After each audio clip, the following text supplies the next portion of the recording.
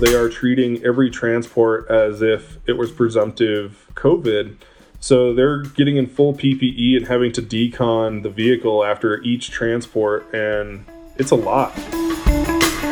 And that's where the federal government's really important, where we have a rolling crisis through the country. And so it's like, let's get all of those machines to New York and San Francisco. Right. Then let's take all those machines to the next hotspot and the next hotspot. And that's unfortunately not something we're seeing.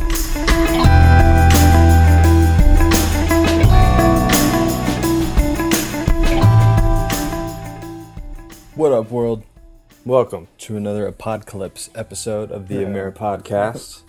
Hello, hello. Heyo. What up, team? So many puns. Yeah, right. We have, as special guest today, our dear friend and fellow co-AmeriPodcast content Host? Contributor, Oh, there it is. Nelson Parrish, a.k.a. Fluffy. How are you, sir? I'm good, thank you. Thanks for having me on yet again. Feel like almost a regular now. You are a regular. I'd say you're a regular. You're like an irregular regular. Yeah, there you go. We also have with us Mr. John Anderson, Guardrails #2. Heyo. That's you know you're in trouble when I am the guardrails of the podcast. You know that everything is going terribly, terribly wrong when that is the case. Today is Saturday, April 11th. That's actually 19 minutes past 4:20, but Is that how all time is relative? All time is measured to and from 420. That makes sense. in honor of Tyler Grillo, just because it's April 2020. See, so it's He every pointed day. out it was 420 all month. That is true. So I got to make Yep. reference to it. I feel like every podcast, but anyways, Every podcast in April. trying to make lightheartedness before we It get in. feels like this month has gone way, way faster than March did. March felt like it was 4 billion days long, and this is like already a third over. So maybe we're getting used to this Yeah. this life. I don't know if I agree with that. No, What's your time feel like, Fluffy? I just feel like time's kind of flying, honestly. But that's probably largely due to the fact that I'm working all the time. And that not just in April, but in March as well. Yeah, no, it's just been like the year has just been going crazy. Yeah. Yeah, well, Fluffy, I'll let you give your specific title because I know you just got a little promotion down there at Flight for Life. Yeah. yeah. Why don't you introduce yourself? Yeah. I am the lead communication specialist at the Flight for Life Comm Center, Flight for Life Colorado. We're based out of St. Anthony's in Lakewood, and it's a fairly new position. Technically, it's team lead, but you know the term team lead, manager, and supervisor all get tossed around pretty interchangeably. So you are master and commander of the comm center, is what you tell us. Your words, yeah. I mean, sure. Okay. Your words, yeah. I answer a lot of emails. Yeah, that'll happen. I think to use the parlance of the podcast, you're supreme allied commander of comm center. Yes. Yes. I don't know what it is about Comm Center, but it always brings me back to spending nights at your house, Anderson, back in high school when your dad's radio would be going off in the middle of the night with the fire department. Yeah, Minotaur baby. I used to sit and listen to that thing all the time. Yeah. Yeah, that's my childhood. Yeah. So when So one of my team, and it has begun to spread. I hope affectionately refers to me as Boss Hole. I love that.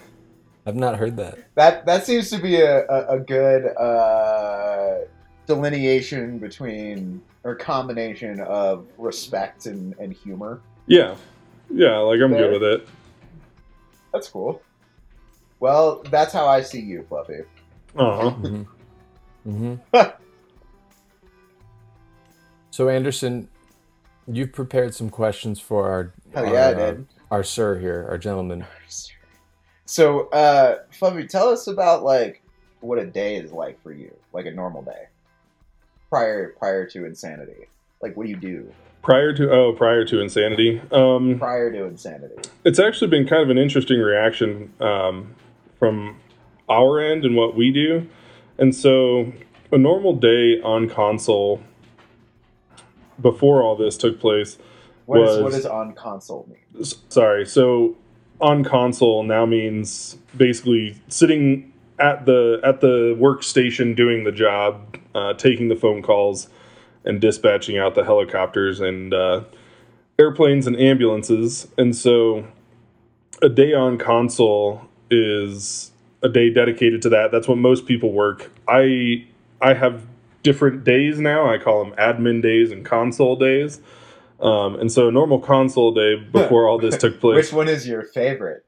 Console days. Every day. But before this, we took... It ranged like anything else as far as how busy we were. And before we get into this, can we explain what Flight for Life is for people listening who may not know? Yeah. Sure. What do you do? Yeah. What's your point? So Flight for Life Colorado is a air medical company. We are a nonprofit. We are the first air medical company, civilian air medical company in the United States. And we're coming up on our 50th anniversary.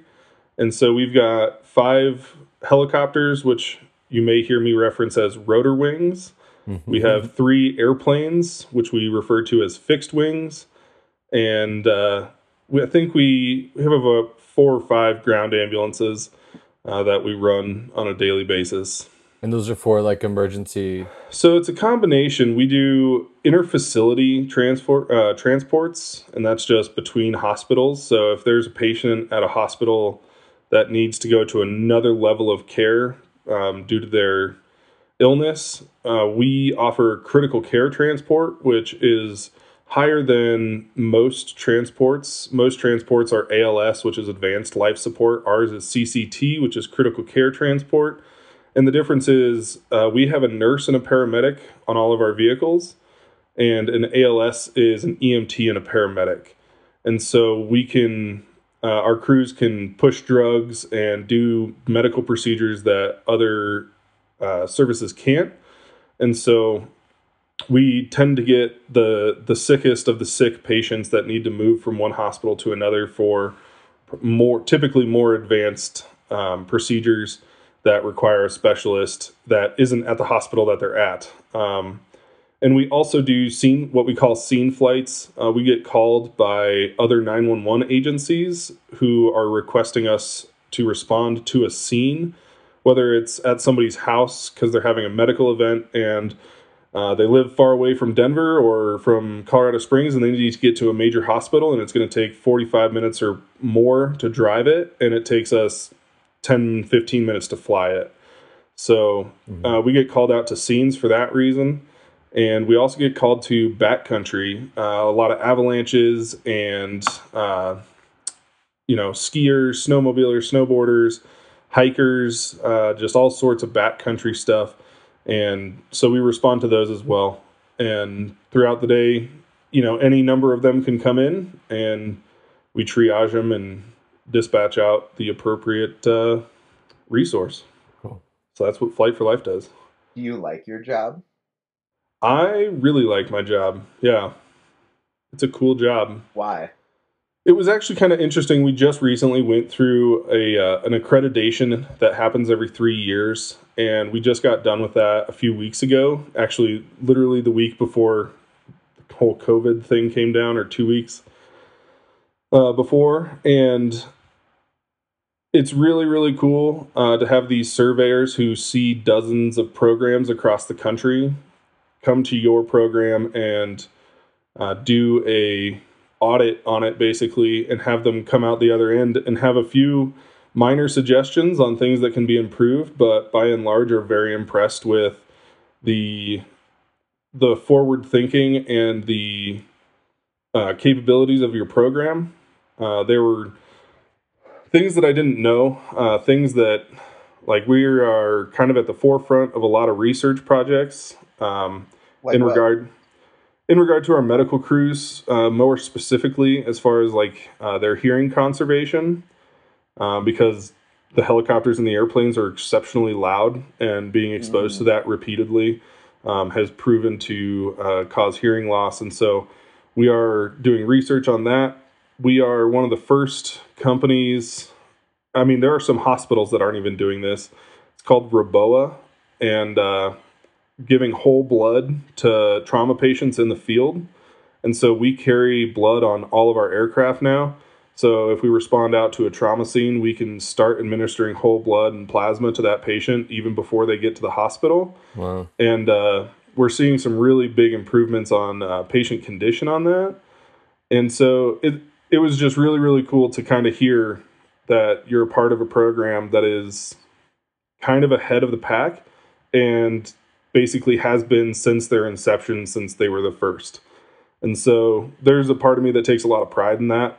And I just enjoy the job as well. Mm-hmm. Well, we appreciate you doing it. Mm-hmm. So you said this accreditation happened before everything hit the fan. Yeah, the accreditation happened just a few weeks before kind of everything got turned on its head with coronavirus or COVID-19, whatever you want to call it. And I started in my new position as team lead 5 weeks before the accreditation survey came. And so I ended up kind of hitting the ground running in that new position.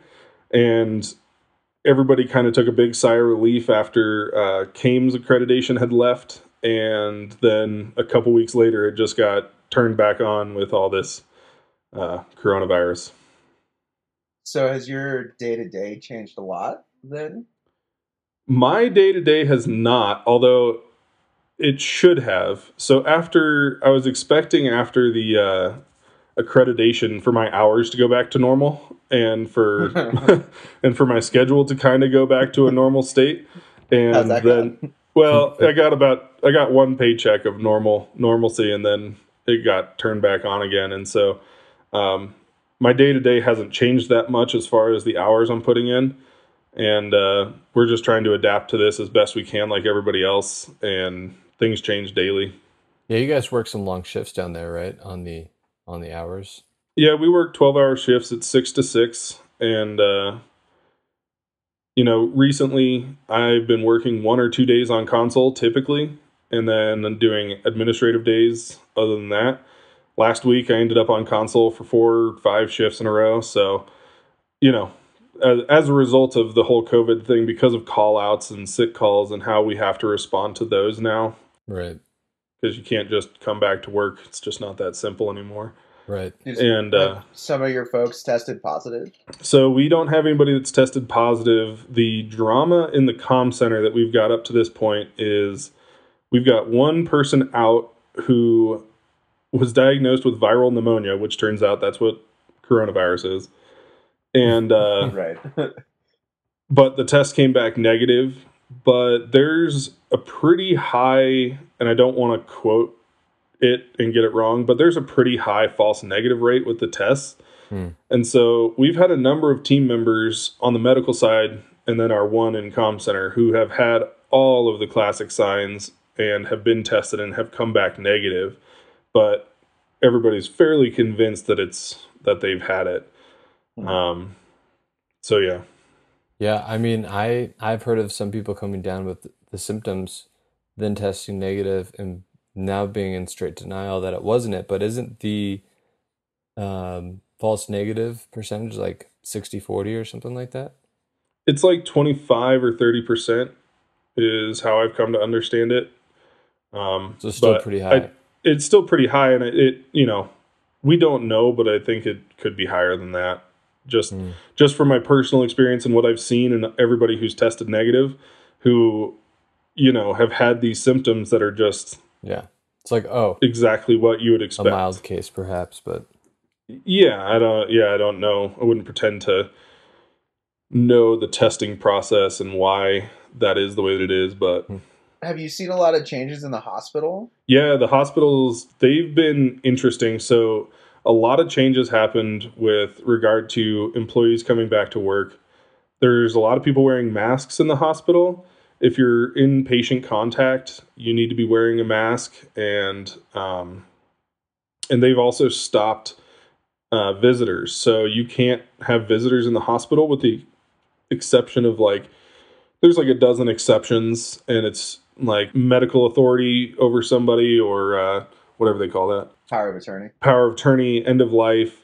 But unless it's pretty severe or there's some reason, they've stopped having all visitors in the hospital. So that's probably the biggest thing. Is that weird? It is weird. The hospital's really empty, just walking around. And the cafeteria is still open, which is like one of the few that is still open, but there's no longer any like salad bar or self-serving kind of stuff. Everything gets served to you.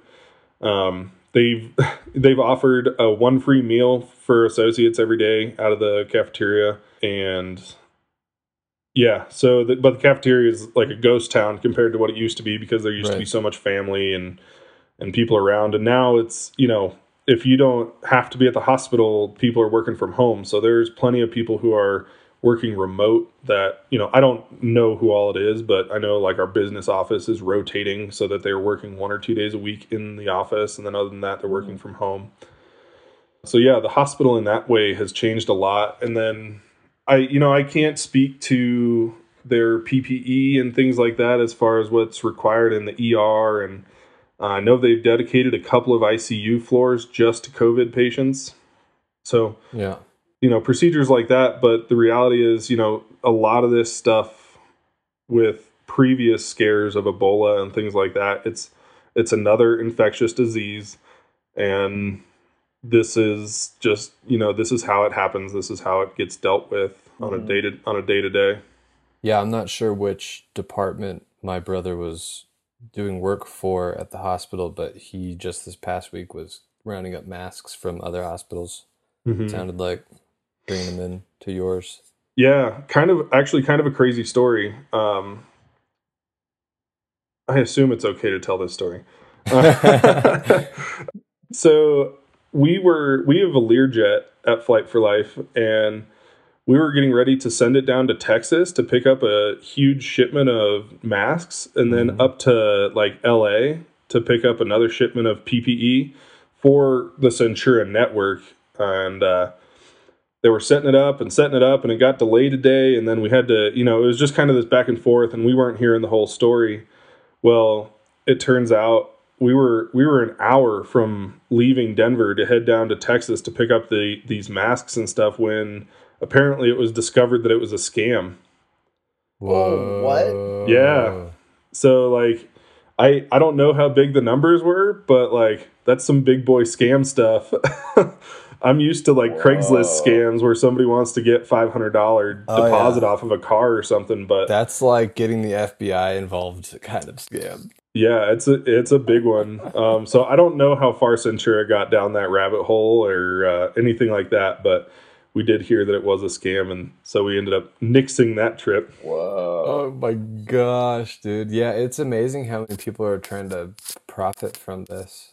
Oh yeah. Terrible, terrible human beings. It's interesting because, it's nice to see the highlighted stories of how this brings out the good in people, but I think you see the extremes just like anything, right? Right. Sometimes events like this bring out the best in some people, and it will bring out the absolute worst in other people who just see the ability to make a dollar. Yeah. Yeah. What's the mood like in the hospital? Have you noticed a change there? I can't speak to the hospital as a whole, but as far as our medical crews go, it's a lot of work, and now they are treating every transport as if it was presumptive COVID. So they're getting in full PPE and having to decon the vehicle after each transport, and it's a lot. I mean, one transport can take multiple hours because of the donning and doffing of PPE and having to clean out the rig. And so, we're trying to find new ways to decon our vehicles. And it's just, I think people are tired. It's tough to say that, but they have such a difficult job and such an exhausting job anyway. And then you throw this on top of it. I think people are just tired. I think it's just hard on everybody. You know, and a lot of people are worried about bringing it home to their families and, you know, trying to take all the precautions they can. And a lot of this is reactionary. You know, we've bought some things that we can expect to see come in the next couple of days. We already received some UV lights, so we can like hang those in the helicopter for like 30 minutes or whatever, and that's supposed to kill all the stuff on the surface that can be seen. Because deconning a helicopter is really, really difficult. Deconning an ambulance or an airplane is easier, but still not as great, or still not as difficult.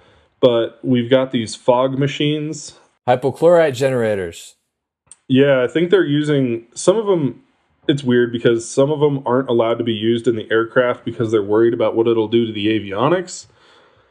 So we have one fog machine that's allowed to be used in the airplanes for decon, and it cuts the decon time drastically. That's hypochlorite, man. Yeah, I think hypochlorite, and then there's a peroxide-based one as well. Sure. Yep. There is. And so we've been using those because the decon time otherwise is the amount of time that the patient was in the ambulance for the transport and the drop-off time. So it needs to be aired out for that amount of time and then wiped down with the surfaces remaining wet for, I think, for at least 60 seconds. And so it's a process, and it's got to be every surface in the ambulance. And so we tape up as much as we can if we, you know, have the gear out that we need to use. Other than that, all of the bins and storage areas and the little like dog door between the cab and the box on the ambulance is taped up just to try to limit the amount of surfaces that have to be wiped down. And it's just a lot. Every single transport is a lot. And so yeah, just the protocol for that sounds exhausting to go over. Yeah. What has that done to your capacity? So yeah, it cuts the volume way down. We end up stacking calls because you know, we don't have an ambulance available, and so we're going to get them the next one available, but it might be an hour and a half because we've got to decon and restock and all this other stuff. You know, Denver Health, I heard there was one night, you know, they were stacking, these are 911 calls. They've got 7 ambulances that are in line to be deconned by this fog machine. Well, the fog machine takes 15 minutes, then it has to sit open for 30 minutes. And so, you know, out of your 10 ambulances, you've got 7 waiting in line to get deconned.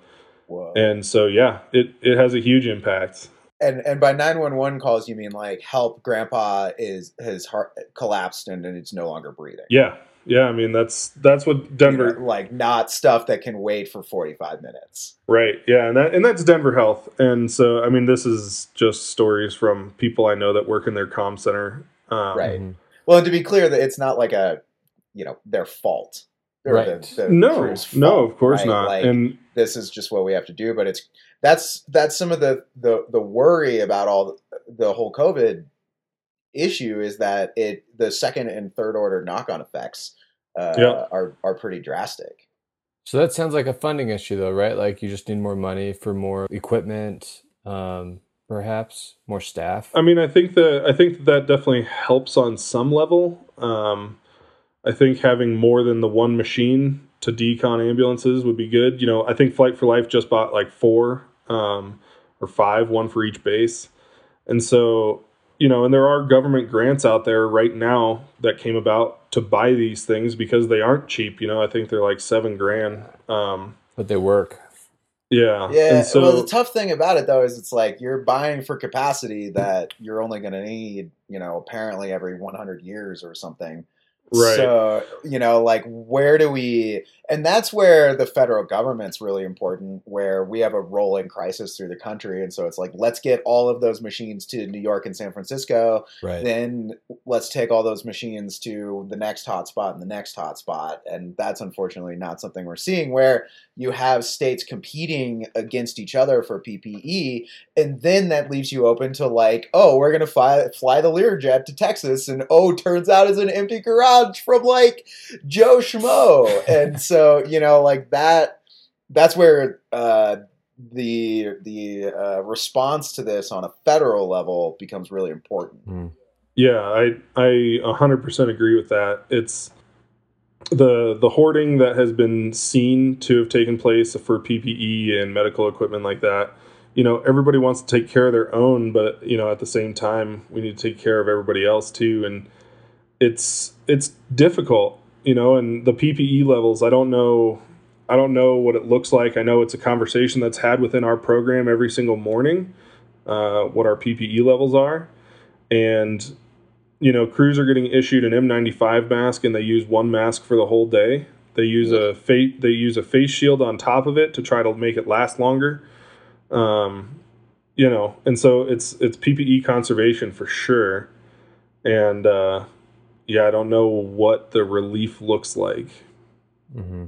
I mean, you scale up, factories in a wartime effort to produce this kind of stuff. Like for example, Bauer, the company, the hockey company that creates all kinds of hockey equipment, has retooled so they can create those masks. Mm-hmm. Right. Because they're used to making plexiglass shields for hockey helmets. Mm-hmm. So it's pretty easy for them to do that. But again, that's something that needs to be, that's in Canada. But that's something you'd like to see on a federal level where you have Ford basically be ordered to start manufacturing these kinds of things like ventilators. Well, and actually I think it was Ford voluntarily switched their production to ventilators. It was Chevy that had to be ordered to start producing ventilators. Yeah. Yeah. So, and it would have been great to see that happen in January when it's needed. And I think that's like the biggest frustration is because it's reactionary, and also there's been so much misinformation out there. It's slowed the response in every aspect, and everything has been, I don't want to say too little too late, but because it eventually will come back as we have all these factories retooling to produce PPE.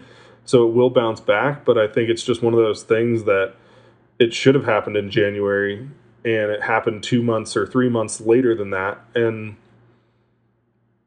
I think you see the same thing in policies and procedures for companies for transporting or for the hospitals. The reaction comes after they see the effects starting, and it shouldn't have been that way. Yeah, what would you have liked to have seen out of our leadership? And I use leadership in the broadest possible of terms.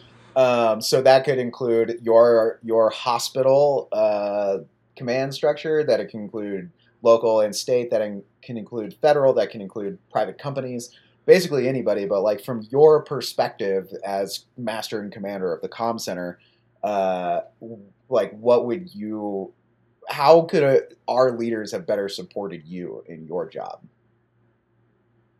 I think the thing that I would probably say, and I think it's an argument for a single-payer healthcare system style response, but that is to have a uniform response to this thing, because what we're still seeing is, Centura's doing it this way, Kaiser's doing it this way, Health One's doing it this way.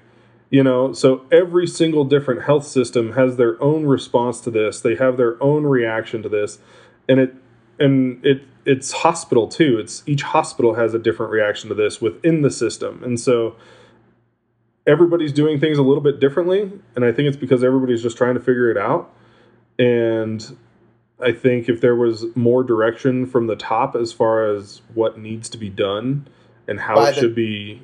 Who do you mean by the top? Well, is that the feds? I think federally, yeah. To have them come down with this is how you will PPE, this is how you will conserve, this is how we will deal with these patients. You need to dedicate a floor to them.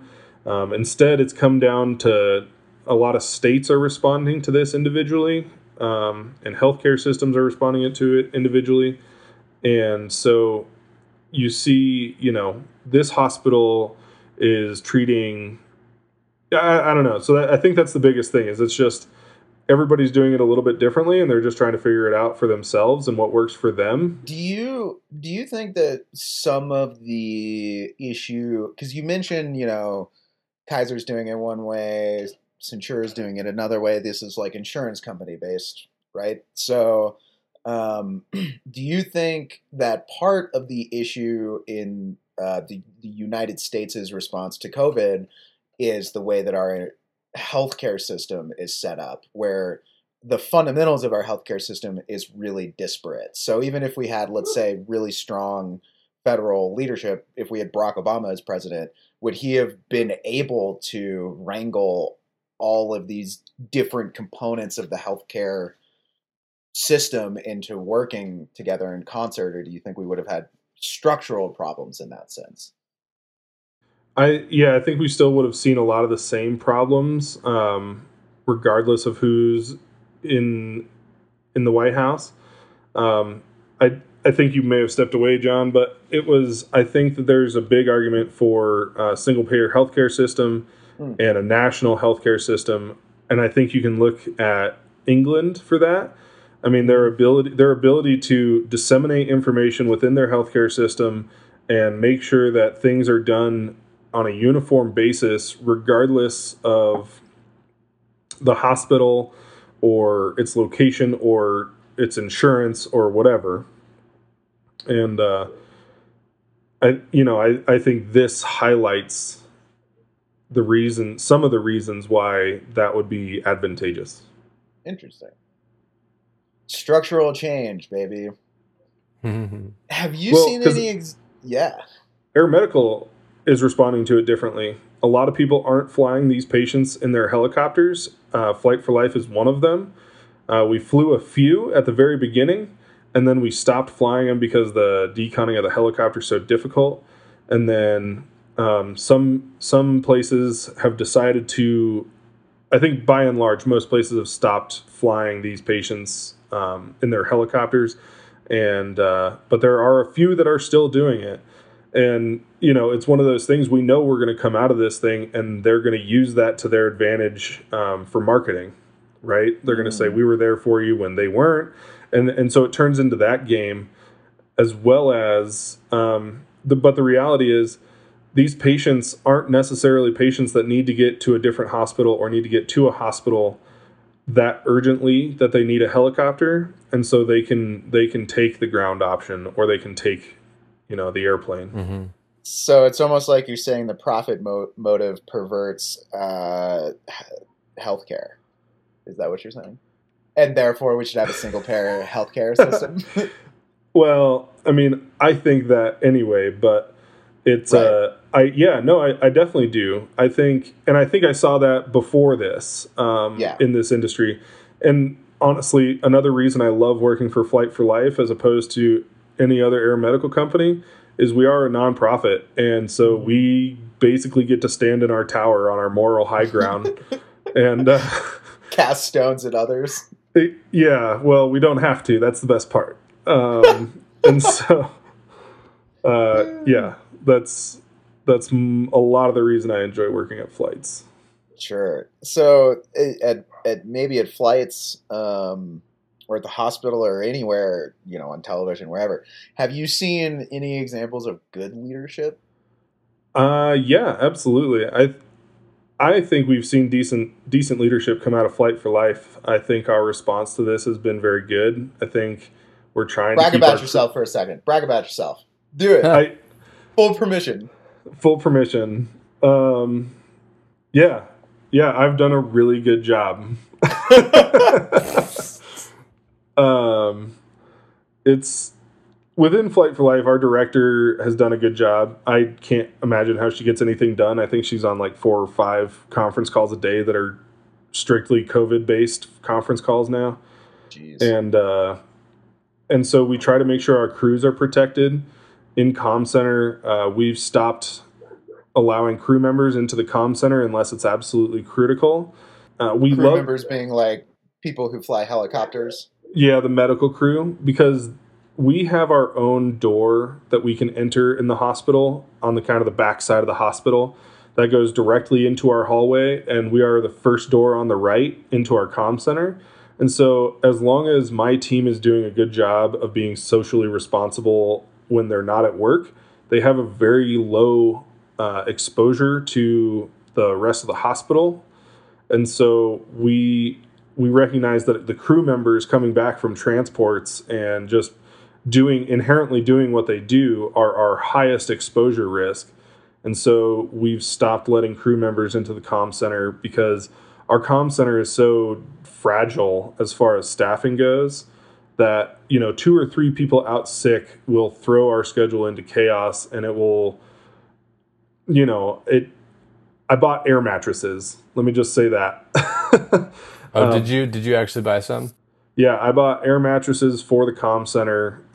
I've told all of my employees to have go bags that have toiletries and food and a change of clothes in their car when they come to work, because if things go down and they go down fast and there's multiple people who call out, we could be looking at 18 to 24-hour shifts potentially. Everything we can do to prevent that, we will, but it's a reality that I want to absolutely be prepared for. And if we never have to use the air mattresses and nobody ever has to break out their go bag, fantastic. But I would rather have them and not need them than need them and not have them. Yeah, that's fair. Got to be prepared like a Boy Scout. Yep. That's Boy it. Scout. Yeah. Awesome. Well, I feel like we should wrap it up here, but what can we do as civilians to make your life easier and Stay home. Stay the fuck at home. Stay home and don't go do dumb backcountry stuff, because that's what I can say is our call volume has dropped off significantly. We are doing far less transports than we used to.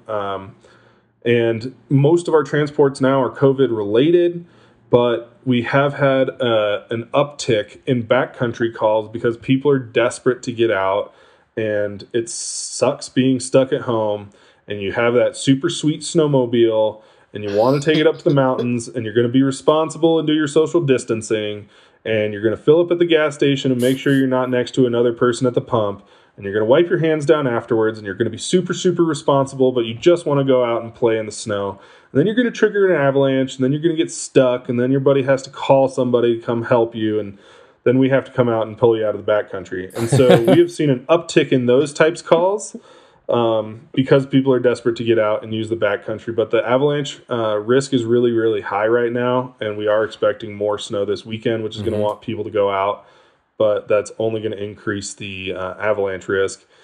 And so ride your snowmobile around and look like you're in the neighborhood. Yeah, if you can. Otherwise, just leave it parked. Don't do stupid shit. It is. It's really tough because, I for one would love to be out four-wheeling and camping and things like that. And it seems like a good idea. But, if something goes wrong at this time in where we are in our country's timeline, our world's timeline, if you require resources to be extricated from whatever activity you're doing, you're taking those resources away from the response that may be needed for COVID. And so that's the biggest thing. You're being as equally reckless is what you're saying. I struggle with it because I want to do it so badly too. But yeah, I mean, it is right now, it's just not the responsible thing to do. It's a risk before that the risk balance in your mind, it's a pretty low risk activity, but now the risk is higher because if something goes wrong, even though it hasn't gone wrong in the last 10 times you went out snowmobiling or backcountry skiing, if it is a problem this time, it's just even more difficult. Right. So, and if it helps to think selfishly, you might be taking those resources away from somebody else, or those resources might not exist for you. Ooh, so make responsible decisions for yourself and for your fellow man. Right. I can say don't shoot your shot. I can say for me personally, through this whole thing, I have been staying home on my days off and trying to make responsible decisions and just trying to get out of the house in the most responsible way I can. But it was my New Year's resolution this year, which I don't typically do, was to join a 4-wheel drive club. And I've been putting it off and putting it off and putting it off, just like I always do everything. But I decided that after this social distancing and world goes back to whatever normal will be after this, I will be joining a 4-wheel drive club immediately and participating in that as a positive. I want to try to bring something positive out of the quarantine and stay at home order. So that's the positive thing I can pull out. If it's a sharp end to social distancing, which I don't think it will, but will be. But if it is a sharp end, that week after everybody is allowed to go out of their houses is going to be fucking bananas. Like, we should just people should just not go to work. We should just make that like a national party. Yeah, for a week. Yeah, it will be crazy. It's going to be fucking bananas. Well, and they're even like different counties. I know Clear Creek County, they're not allowing anybody but county residents on county roads. Oh, really? That's smart. Yeah. So like the county's trying to close it to just county residents. And I know Clear Creek is not the first. And I know that there are a number of others that are doing it. I'm not sure who else doing it. They've closed Clear Creek for like water recreation. Oh, yeah. In like Golden and Jefferson County and Clear Creek County. And so, because as it starts to get nice, people are going to go out. Well, the trailheads are packed. Yeah. People are wanting to get out and do some hiking and just. If you have that idea, everybody else have that idea, and so that's right. Maybe don't. You can walk in your house, get a step counter. You can walk in your neighborhood. It's just not as exciting, but it's out of the house. Yeah. Like that's the big thing is like just find something close to home. Yep. Get a trampoline. Right, Blake? Get a trampoline. Little mini one. Oh yeah. I have to say one of the most fascinating responses to this whole thing that I was actually waiting to see how long it took, and it did not take long, was the advertisement response to this. Yeah. I sat for it because I watch television online. I don't ever watch cable unless somebody else is watching it. And I sat and I watched some cable for a little while. And the commercials blew my fucking mind. Yeah. It's a whole thing. It's crazy. Like, number one, it's funny how either it seems icky that you're like advertising around COVID, but the commercials that haven't adjusted sound so tone deaf. So you're like, what the hell? That blows my mind. There was something else about it too that really. Oh, the other thing that gets me is like everybody is using euphemisms to talk about it. They're like, we know your family is having some difficulties right now, but we're gonna be here through the tough times. Like, I think literally none of those commercials, unless they're from the CDC, say the word COVID. It's crazy. Yeah.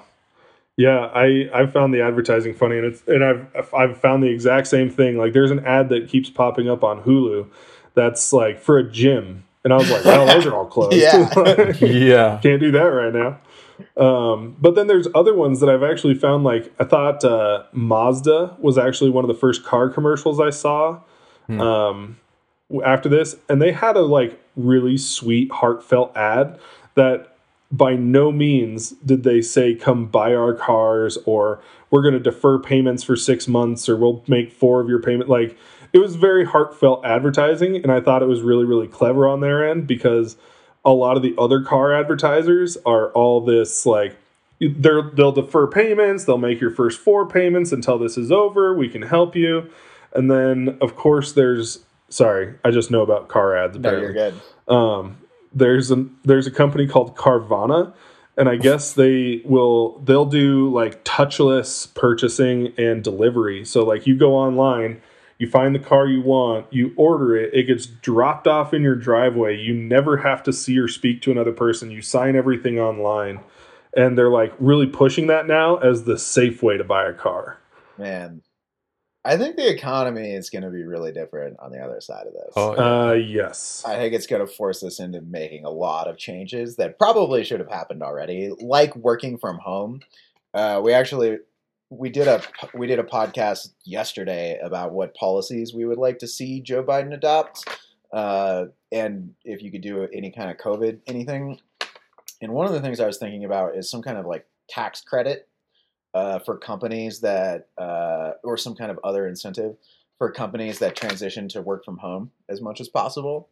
Even after this, I think it makes so much sense just in terms of like climate change and workforce happiness and all sorts of things like that.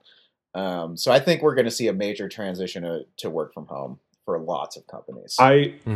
I totally agree, because I actually said that just the other day. I was just mentioning, I was thinking about how many companies are going to come out of the backside of this thing and go, well, that kind of works. Exactly.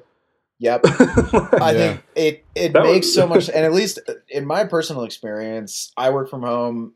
My whole company works from home. I think people are more productive. Like you have to have some accountability, but I think you're more productive at home. You have more hours in your day. You're happier. You're not distracted.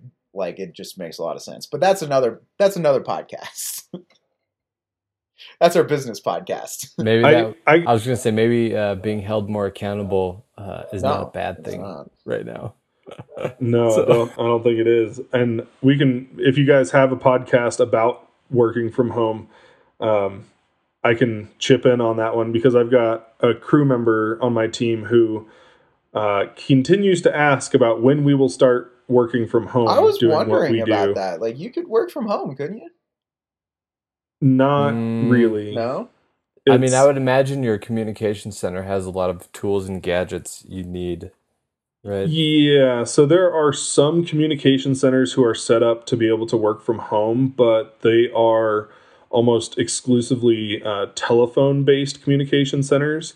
The fact that we monitor over a dozen radio frequencies, everybody would have to have a radio tower at their house. Oh, I didn't know you had radio frequency. That's not something that you can like centrally monitor and then pipe in. So I guess the reality is we probably could figure it out. It's not going to happen in time. Right. Like with the weight on the system that there is right now, trying to figure out how to get Flight for Life dispatched from home with Centura IT, leading that charge is going to take years. Yeah. So, but that's a good example kind of what we're talking about, which is like, there's these hurdles where most companies would be like, man, we have to do this, so let's not do it. But COVID has forced them into doing it. And so on the other side of this, there's going to be a lot less reason to say no to working from home. And it's not something I'm opposed to looking into, but I don't think it's realistic for our position and trying to react in time for COVID. No, it probably doesn't. In the short term. Well, this has turned into an interesting In the Weeds podcast. Going down the rabbit hole. Going down a rabbit hole so hard. This is fantastic. Listeners, just so you know, this is basically what hanging out with us is like. It's very exciting. Love it or hate it. All right, well, should we get out of here? This has been long. This is like almost been an hour podcast, I think. We're at 50 minutes. Shit. About. Producer Blake over there. Yeah. Where are the guardrails now? Yeah. Oh, you guys were fine. Fluffy, thanks for joining us. Oh, you're welcome. Always good to see your face. Yes, thank you for having me. Absolutely. Yeah, we appreciate everything that you and your folks do for us in and out of crazy times. So, well, I can tell you that most of us are happy to be doing it. Well, good. Nice. Awesome. Nice. All right, folks. Well, be kind to each other and Godspeed. Peace. You're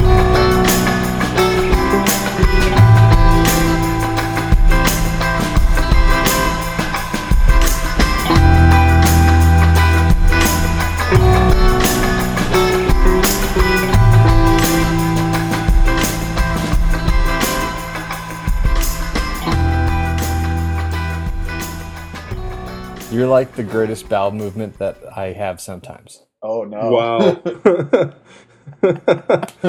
Cut. Thank you. Wow, you know it's really going downhill when I'm getting cut. All right. When someone's applying the guardrails to you.